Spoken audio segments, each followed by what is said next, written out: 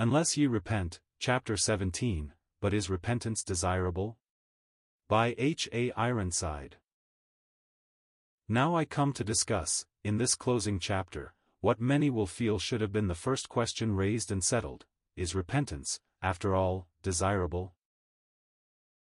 According to much of the humanistic thought of the day, there is no occasion whatever to call on mankind in general to repent. In fact, we are told, he who does so shows that he fails to appreciate man's innate dignity and praiseworthiness. The evolutionist points with pride to the abysmal depths of bestial ancestry from which man has struggled upward to his present exalted position. What some call sin is but the slowly conquered animal traits which, it may be hoped, will be outlived in future centuries. It is not for this magnificent, thinking creature to repent of anything, certainly not of his upward progress.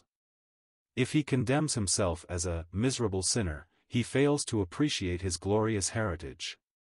He is the child of all the ages. He has come the long, long way from a tiny speck of protoplasm to the dignity of a cultured 20th-century genius. Shall he repent that he is not what he once was? Does he not know that every fall has been a fall upward? Was it not by unceasing struggle with superstition, ignorance, and unwholesome environment that he has reached his present high estate? To command him to repent and to do works meet for repentance is to insult him to his face.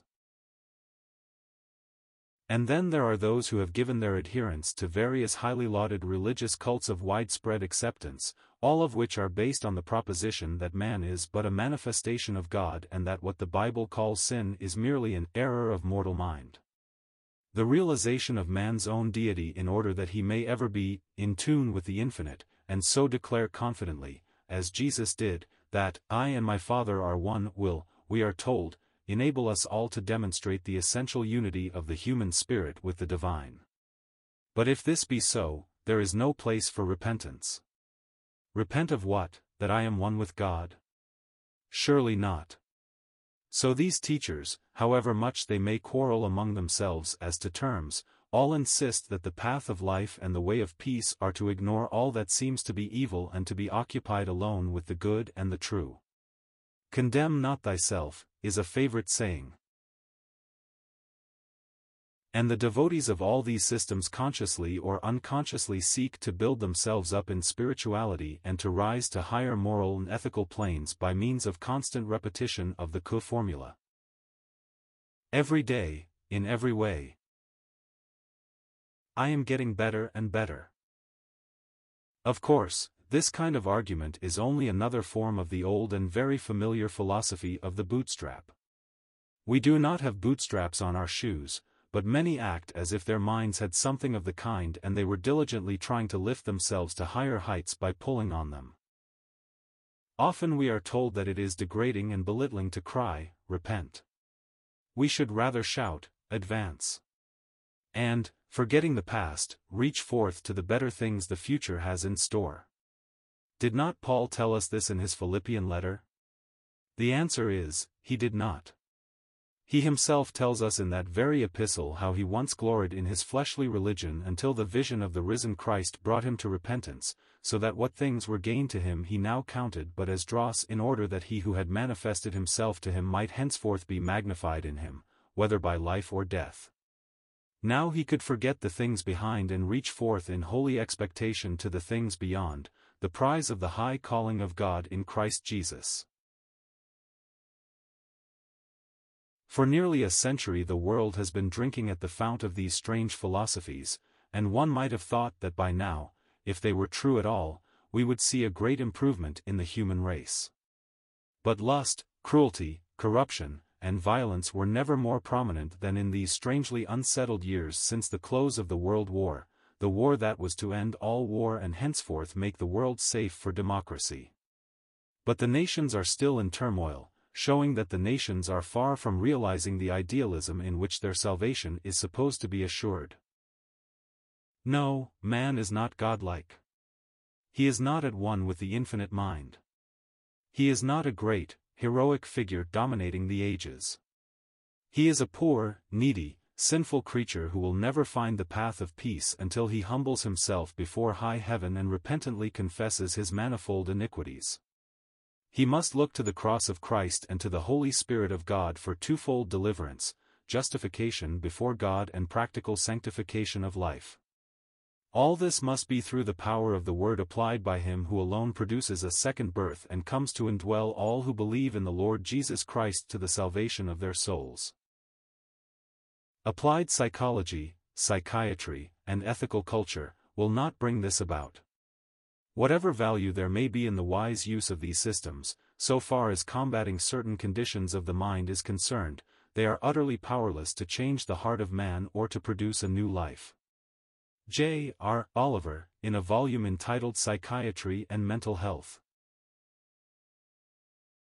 frankly confesses that, after all, the varied needs of mankind can best be met by the divine psychiatrist, the one great physician of the soul.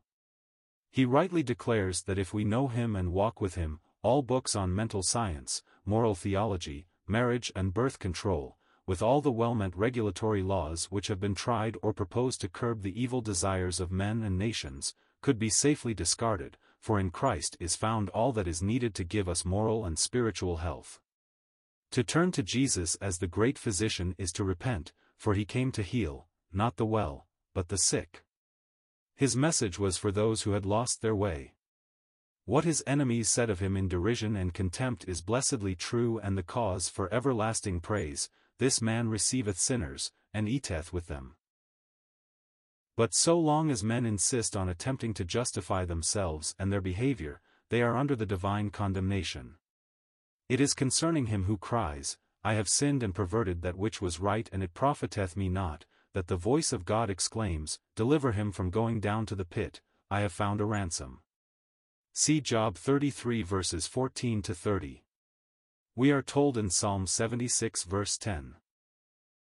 Surely the wrath of man shall praise thee, the remainder of wrath shalt thou restrain. It is another way of saying that all confessed sin shall be made to serve in the working out of God's eternal purpose. Where recognized guilt leads to repentance, the forgiven man rises to a consciously higher plane than he would otherwise have attained. Our sin becomes the dark background that better displays the lustrous jewel of divine grace. We know God better as forgiven sinners than Adam knew him, as unfallen in that first earthly paradise. It is this that makes the joy of heaven so great, as the redeemed adore the Lamb and sing his praises who was slain in order that he might wash us from our sins in his own blood.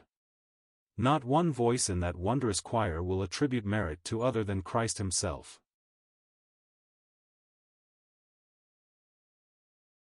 In a recent book, in which one was objecting to expressions such as these, the writer challenged those who habitually confess themselves miserable sinners and acknowledge that they have left undone the things they ought to have done and done the things they ought not to have done, to dare to say such derogatory things of themselves when applying for a position of trust in some reputable firm.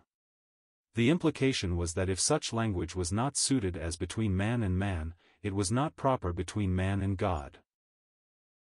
One does not have to be a deep thinker to see the fallacy of this.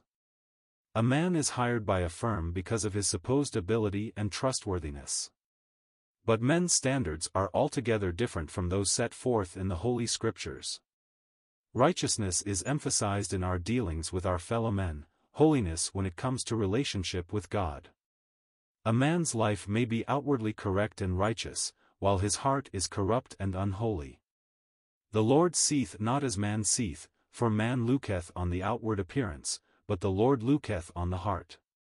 He desires truth in the inward parts. It is the pure in heart who shall see God. Therefore the absolute necessity of the new birth, apart from which there can be no spiritual enlightenment. The heart of the natural man is as a nest of every unclean and hateful bird, all sorts of evils come forth from it. The mind of the unsaved man is incapable of grasping heavenly realities. His understanding is darkened because of the ignorance that is in him. When he accepts God's testimony, he takes the position of repentance, and is in an attitude where God can reveal to him the wonders of redeeming grace. In no other way can guilty man be reconciled to God, who beholds the proud afar off, but is near to every broken and contrite heart. If these pages fall into the hands of any anxious, troubled soul who desire to find the way of peace, and earnestly seeking to be right with God, let me urge you to give up all struggling. Just believe God. Tell him you are the sinner for whom the Savior died, and trust in Christ alone for salvation. His own word is clear and simple. Verily, verily I say unto you, he that heareth my word, and believeth on him that sent me, hath everlasting life, and shall not come into condemnation, but is passed from death into life. John 5 verse 24. To hear the word is to receive God's testimony, and this is the very essence of repentance. When anyone who has spurned that word bows to its message, even though it tells him he is lost and undone and has no righteousness of his own, he turns from his vain thoughts and accepts instead the testimony of the Lord. It is to such that the Holy Spirit delights to present a crucified, risen, and exalted Christ as the one supreme object of faith. He who trusts him is forever freed from all condemnation, see John 3 verse 18. He is immediately safe in Christ, and there is therefore now no condemnation to them that are in Christ Jesus, Romans 8 verse 1. This is not to say his own conscience will never again condemn him, for that is not true. The nearer he lives to his Lord, the more tender his conscience will be. But it does mean that God no longer sees him as a sinner exposed to judgment, but that he counts him, from then on, as a child, a member of the heavenly family, accepted in Christ, the beloved of the Father. In this blessed relationship, the believer has by no means finished with repentance. He is called on daily to judge himself in the light of the word of truth, as it is opened up to him by the Spirit, and so to repent of anything that he learns to be contrary to the mind of God. Otherwise he will have to know the Father's chastening rod. For if we would judge ourselves, we should not be judged. But when we are judged, we are chastened of the Lord, that we should not be condemned with the world. 1 Corinthians 11 verses 31 to 32. It is in view of this that he says, "Be zealous therefore, and repent." But I must bring these remarks to a conclusion. I need not multiply words. This book is, perhaps, already much too lengthy for busy readers, though I hope many will take time to examine carefully, in the light of the Holy Scriptures, every position taken. The conclusion of the whole matter is simply this: repentance is not only desirable, but it is imperative and all-important. Apart from it, no sinner will ever be saved. God himself commands all men everywhere to repent. Our Lord Jesus declared, "Except ye repent, ye shall all likewise perish." That which it is so perilous to neglect should be faithfully preached to all for whom Christ died. And when men receive the message in faith and judge themselves in the light of the cross, they may know that all heaven resounds with gladness, for there is joy in the presence of the angels of God over one sinner that repenteth. Luke 15 verse 10. The glorified throng in heaven will all be there, not because they were holier or in any way better in themselves than other men, but because, as repentant sinners, they washed their robes, and made them white in the blood of the Lamb. He alone will be extolled as the worthy one. All who are ever saved will be saved through his merits alone.